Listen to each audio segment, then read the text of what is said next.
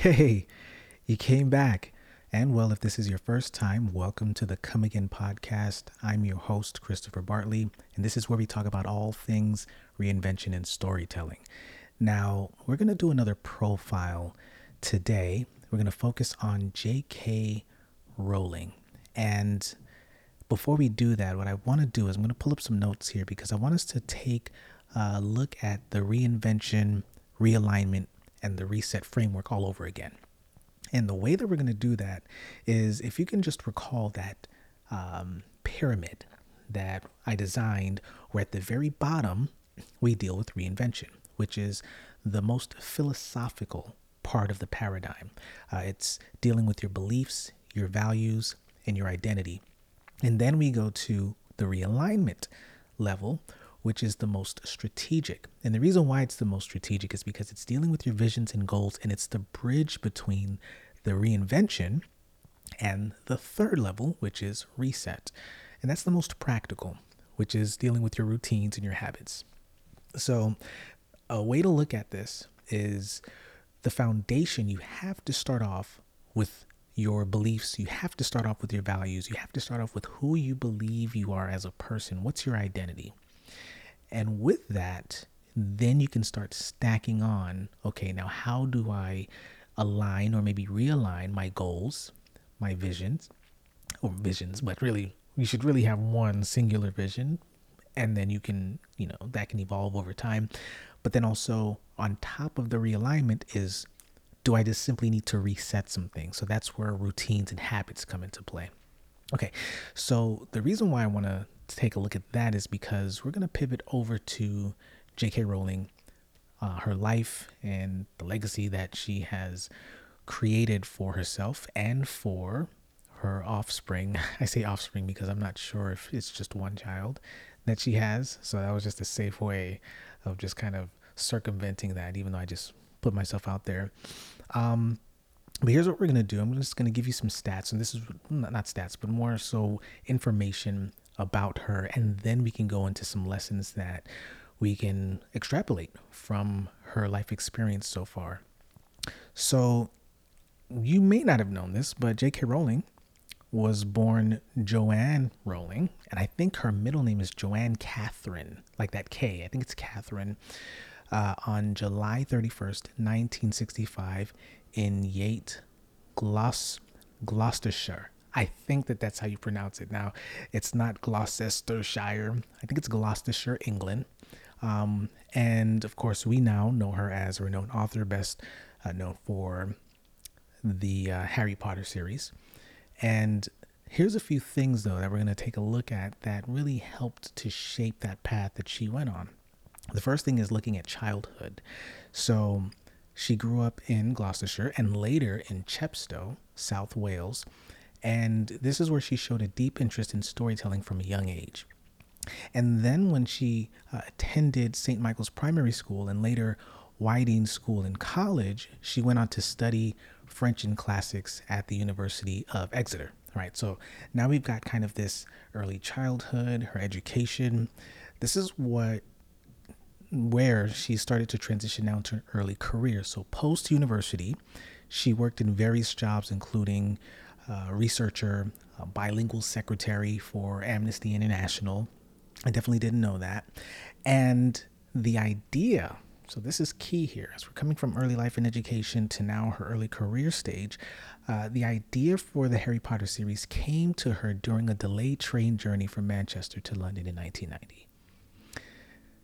Which is wild, because I think that I want to say that it was probably early 2000s when Harry Potter actually became very popular. And I guess we'll take a look at when it was actually published. I think it was late 90s, 97. But after her early career, she then had some struggles. And there are some things that she needed to do in order to reinvent herself. So during the early 1990s, Rowling faced numerous challenges, including the death of her mother, a brief marriage in Portugal, and returning to the UK as a single mother. Whew. All right, so I don't want to say baby mama drama, but there's some things that were going on here. And then she wrote the first Harry Potter book which was Harry Potter and the Philosopher's Stone, while struggling with depression and living on state benefits. All right. Now, why is that important? Because before I share with you what I'm going to share with you next, there were some things, and I don't know the personal work that she had to do, but there had to be some things that she needed to do between her reinvention and maybe resetting. Maybe there's some routines or some habits that she had to tweak, but the middle piece, the realignment that bridges the gap between reinvention and resetting, between your most philosophical and your most practical phases or stages of the entire reinvention paradigm, was the vision and the goals. There had to have been some work done there. Because after several rejections, I can't remember how many specifically, but there were many rejections that she had. The book was published in 97 by Bloomsbury in the UK. So you're telling me that she had an idea that was planted, or that was really germinated in 1990, and 7 years later, going through the challenges that she went through, she finally was able to have this book published. And that's awesome. Now, it became a huge success, and the subsequent books broke numerous sales records. I mean, we already know that. The global phenomenon of this was where the series spans now 7 books. And has been translated into multiple languages, and has been sold over 500 million copies worldwide, right? Massive. And then there were the film adaptations. So we've got the book now adapted into highly successful film series, further increasing her fame and success. So what happens after, when we're talking about like beyond, so Rowling has written several other books, including The Casual Vacancy, I think that was in 2012, the Comrade Strike series under another name. So she had a pseudonym, Robert Galbraith. Yes. Or maybe it's Galbraith. She did some philanthropy, very similar to Robert Downey Jr., the profile that we did with him. Remember when he had that pivot into success, he transcended beyond just being an actor, and he had the spirit of giving back. Quite frankly, I think that is a large part when you have settled into who you have chosen to become, who you've chosen to evolve into. If it's genuine, like, and it's because you're not doing it out of fear or out of hate, or, but it's really because you're looking for a change, you're looking to see and to make a difference, you then become a philanthropic person. You give back. Yeah. All right. So she's been involved in various charitable efforts, notably founding Loomis, an organization working to end the institutionalization of children, which kind of aligns with, I would say, kind of sort of with the book series, just a little bit. And I think the reason why I make that connection is because there was a level of institutionalization in the Harry Potter series. Now, I have not read the entire book series. Let me not say entire. I have not read any of them. I've only seen the movies. All right. Don't stone me. But I will say that you can... Well, I can see how being in that particular structure, that academic structure, but the way that, some of the professors and the individuals were teaching the students or training them can kind of align with the passion. So this is another thing too to think about and to consider. How you give back isn't necessarily too far away from what your passion has been for something that might have been creative. It doesn't have to be totally separate. Like, why? So yeah. And then post the Harry Potter career, we look at some of her controversies and some criticism. So, for instance, Rowling has been a controversial figure in recent years, particularly due to her statements on social media about gender identity, which have drawn criticism from some fans and some activists.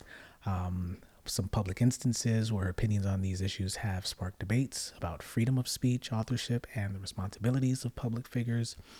And I must say here that whatever side of any kind of these political or maybe humanity debates that you're on, when you get to a level of in her case, it's not notoriety, because that's more a negative slant of fame, but when you get to a level of influence, you will have your share of criticism and controversy. I almost think it's inevitable. I can't think of anybody who has been a notable figure who has spoken out about things outside of their realm of what they do, whether if it's sports, writing, a particular genre, where some pundit or maybe even fans can say, really, that's what you really think? Wow. And some may turn against you. Some just might agree to disagree and move on. But the reason why that's important is because she is who she is because of sharing her thoughts and her ideas and her creativity with us from the beginning. She was genuine from the beginning. And I think that that's key because you shouldn't stop being your authentic self. Now, there are times, especially when you are at a particular level, where you need to start to become a little bit more careful in how you communicate particular ideas, not because you have to walk on eggshells because everybody's watching you, but because what you say to many people, it's almost like gold. And what happens is they very well might just, if you just made a flippant comment, well, everybody should do this, they very well just might do whatever that thing is. And you may not have even meant it that way. So I think that there's a level of weight and responsibility that comes with being an uber influential individual. So yeah, you're going to have your fair share of controversies and criticism. The question is, are you still true to yourself? Because there's nothing that she has come across at this point that says, oh, wow, she needs to reinvent herself again. She is who she is. And, there are things that, of course, people need to change and, as they evolve. But the point here is that you don't have to reinvent every time there comes a problem or when people disagree with you. Okay? All right, so let's take a look at legacy and influence, just a few things here. So, of course, the Harry Potter series has had a significant impact on popular culture, inspiring a generation of readers and writers. It's gotten awards and honors, and she's received numerous awards for her contributions to literature and also, once again, philanthropy. So there's this connection, it seems as if, between when, as you are a creative person, or maybe, and you can be creative in science too. I know many times when we think of creativity, we think of the arts, design, but engineering and chemistry and biology and marine life, I think that all is a part of creativity. You can have creativity in all of those disciplines, industries, and sectors. And that being said, there's just when you get to a level of creativity, it also connects with your level of philanthropy, your desire to give what you have been given. And so let's take a look here at a few of the lessons here. Okay. So I want to take a look at how, through the lens of reinvention, some of the things that you should pull away from JK Rowling's experience. The first is embracing challenges as opportunities for growth. Very similar to Robert Downey Jr. and how we talked about him also doing the same thing. This is probably going to be one of the most common themes that you'll hear, common lessons that you'll hear in many of the profiles that we do.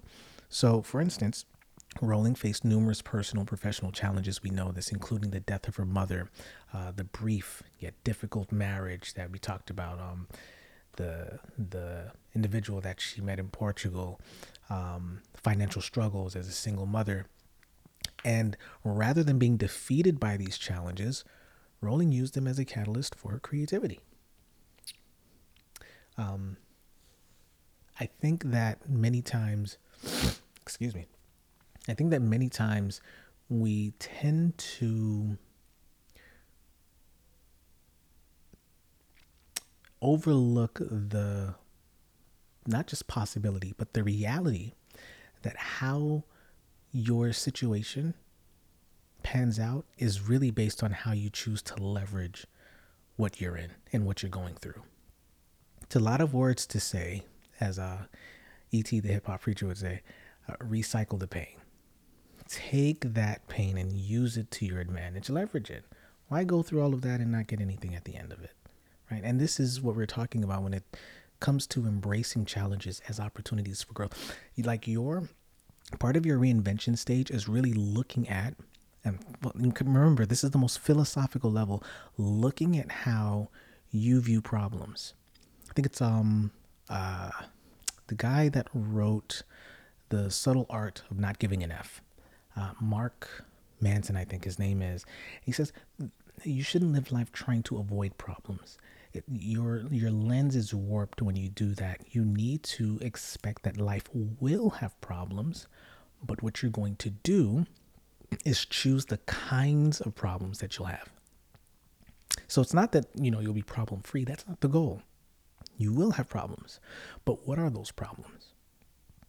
That's like the quality, I guess, of the kinds of problems that you want to have. And solving those problems should improve your quality of life. I did a little clap there.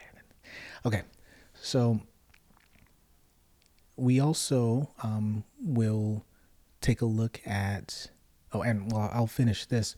So what this does is the adversity that she experienced informed her writing.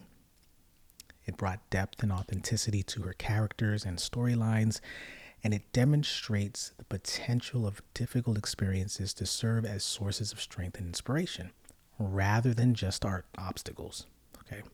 Next up, persistence in the face of rejection. So the first thing is the mindset, right? Embracing challenges as opportunities for growth. But that's just the beginning. What you also need to do is now you gotta, in the midst of it, have to push through. So, Harry Potter and the Philosopher's Stone was rejected by multiple publishers before being accepted by Bloomsbury. A similar individual who also had that kind of a narrative was Seth Godin. I think his first book that he published was rejected like 900 times or something like that, and he worked in the publishing industry. Now, I can't remember if he finally did get it published or if he decided to publish it his own. I can't remember how the story goes. But the point is, that's persistence in the face of rejection, not just in the face of hardship, but in the face of people actually telling you no. You need to, as much as you embrace the challenges for growth, you also now need to leverage, like you have to embrace, more than embrace, but to use, kind of like a lever, to use the word no to push you forward. So the persistence in the face of rejection is crucial for success, because these rejections that she faced were disheartening, but she didn't give up on her story, not just the Harry Potter story, but her story.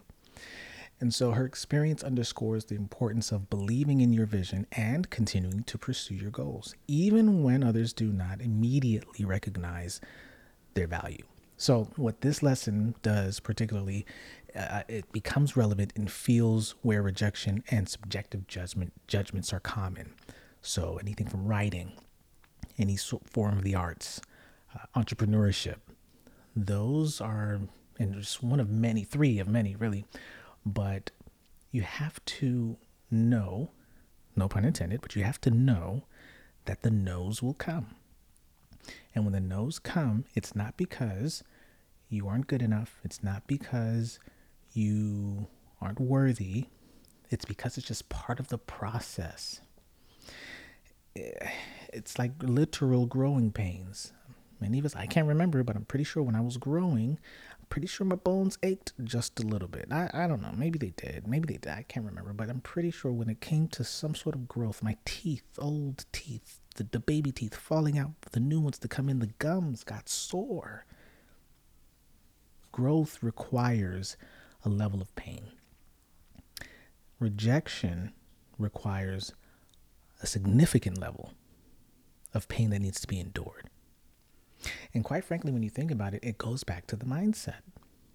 If you've never been rejected before, if you've never failed anything before, everything that you touched turned to gold. By the time you get 50 and you've never experienced that, you are heartbroken, you will rethink life. You will think maybe I need to reinvent, right? And I guarantee you that that's probably not what the issue is. The issue is that you've just never been told no before. You've lived a life on some level of entitlement that everything that you said was just gold. You always were dropping gems every time you opened your mouth, or everything that you did made the business, your business, or the company that you worked for profitable. You were just that person. Well, you only know what you're made of when life punches you in the mouth. And it doesn't have to be necessarily a no financially. It can be a no health-wise, where your body says, nope, we're not working in this manner anymore. True story, my knee is starting to say no to me, and I'm starting to feel it, especially when it gets very humid and when it starts to rain, and I feel like one of those people with like hip replacements that knows when the rain is about to come. Wow. Can you imagine? Crazy. Yes, it is a thing. Who would have thought? Who would have thought? Now, I'm taking care of myself, but the point is, rejection comes in all forms, and you got to be ready for it. Okay, here's the last lesson: the power of imagination and the reinvention that we're talking about. So, the idea for the Harry Potter series came to Rowling during a period of uncertainty in her life. Ooh, that's key. Listen here. Listen. Some of the best frameworks, even that I've created, came in the moments of uncertainty and hardship. Sounds like I said shipped, because I'm about to ship to some of these frameworks, yo. It's going to be bananas, but we'll talk about that some months down the road. What I'm telling you is that some of your best work, think about the musicians. Think about the musicians that have had the most hottest singles or records. Many times it comes after a heartbreak. Come on, y'all. You know what I'm talking about. And so for many of us, or many of you, a breakup is the best motivation to get fit. There are usually times when it's really difficult, when there's hardship, and it can be relational, it can be job wise. For many of you, you lost your job, and then you decided, you know what, I was always on the fence as to whether or not I wanted to really do this business. Now I have no choice, and I'm not sure what's happening on the other side of this. Now I'm going to do it. Like, wow. Okay, so I'm saying all of that because at the end of the day, you need to understand that some of your greatest work is going to happen when you're going through hardship. Okay. I think this whole time I was looking at the wrong... I think I was looking at the screen versus in the actual lens. Well, there's that. Okay. Now, here's the other thing. So her journey highlights the power of imagination and the ability to reinvent oneself. So her ability to transform her life situation into a narrative that resonated with millions worldwide shows how creativity can lead to significant change. Why is that key? It's key because that's how I view life. As a matter of fact, my personal mission in life is to help other people to see their life through a cinematic lens. I truly believe that many of us are living not as the hero, but as the supporting character in our own stories. And my goal, whether it's through UX design, personal development, brand development, whatever it is, my goal is to help you to become the hero of your own life, so that you not necessarily can save other people, but so that you can add the value that you were designed to add in the story that has been crafted for you, or the story that you craft as you go along.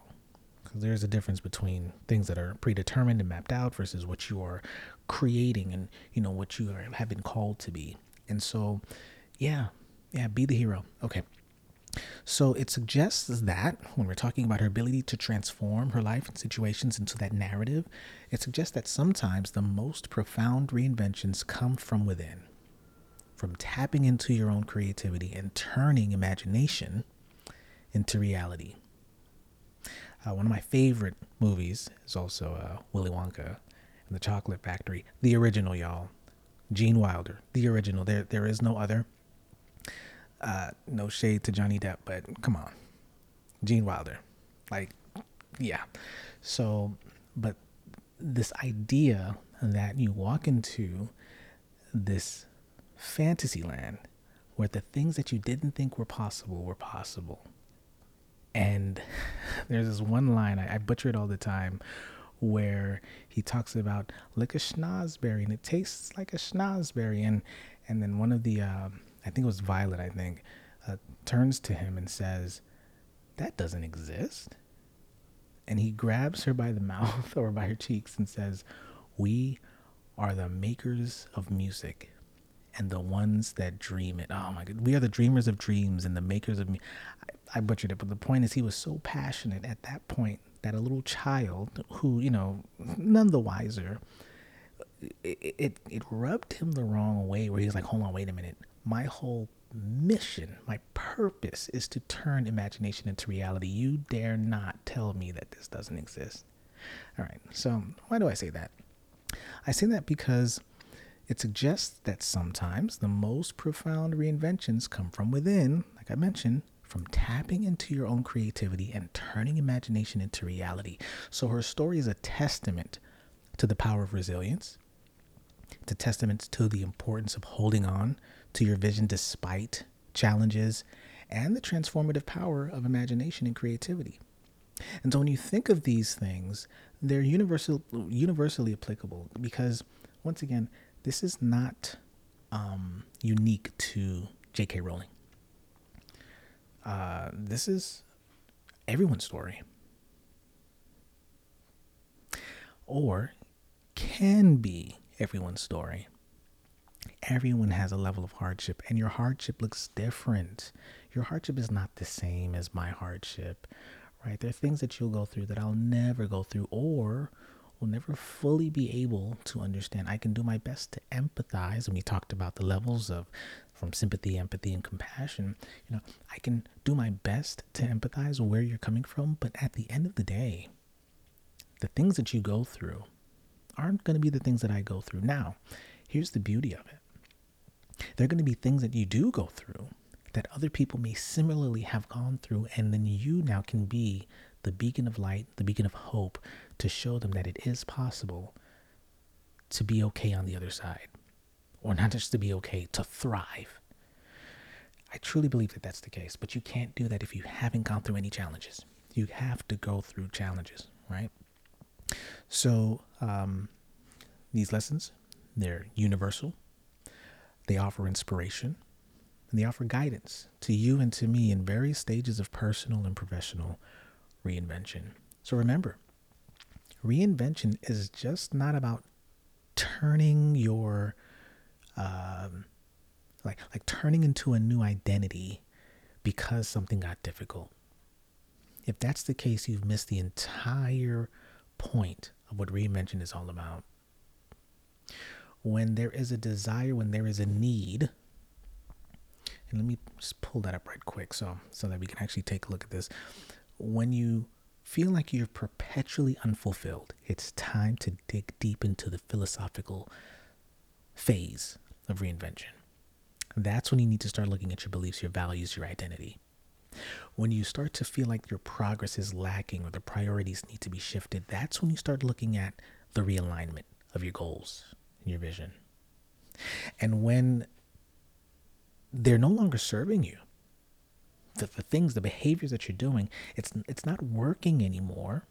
Not your vision, not your goals, but the practical things that you're doing. When they're no longer serving you, now it's time to reset and to try new habits, to try new routines. That's the purpose, and that's the goal. It's not when things get difficult. But if you find perpetual difficulty in being fulfilled, maybe it's time. Perhaps it's time to make a change. And my proposal is that you start off with asking yourself, who am I really? What do I believe? What do I value?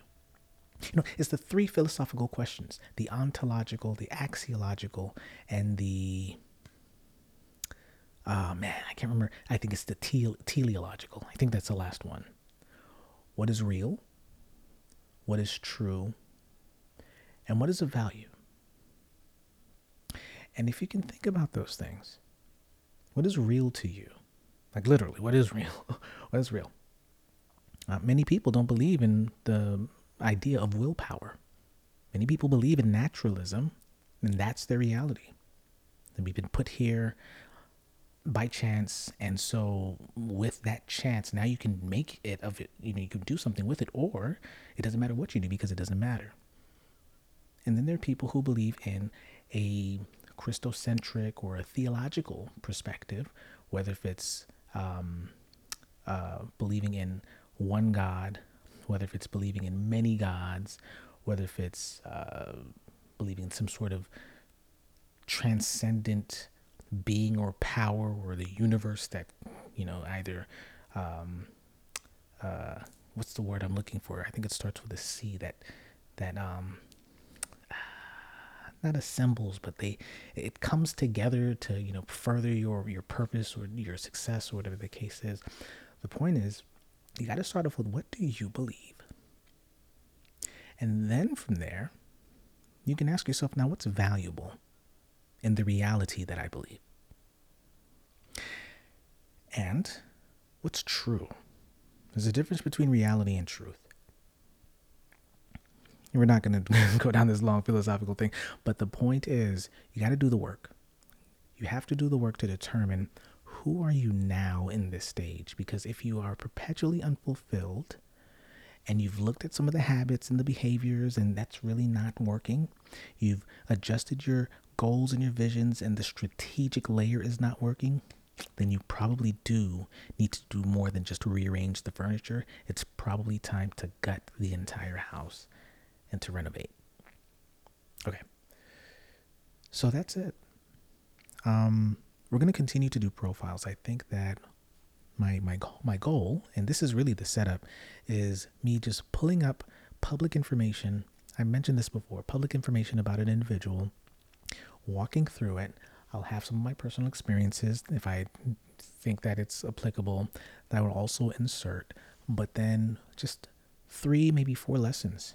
And those lessons are going to be very similar, like I said, but I think that the repetition hopefully creates some sort of pattern where, who knows, maybe at some point, we can create some sort of, I don't know, booklet or something that will allow us to see those patterns and those similarities with the different kinds of individuals.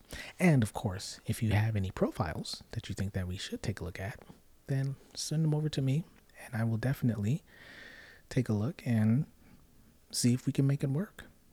All right. Thank you. And come again.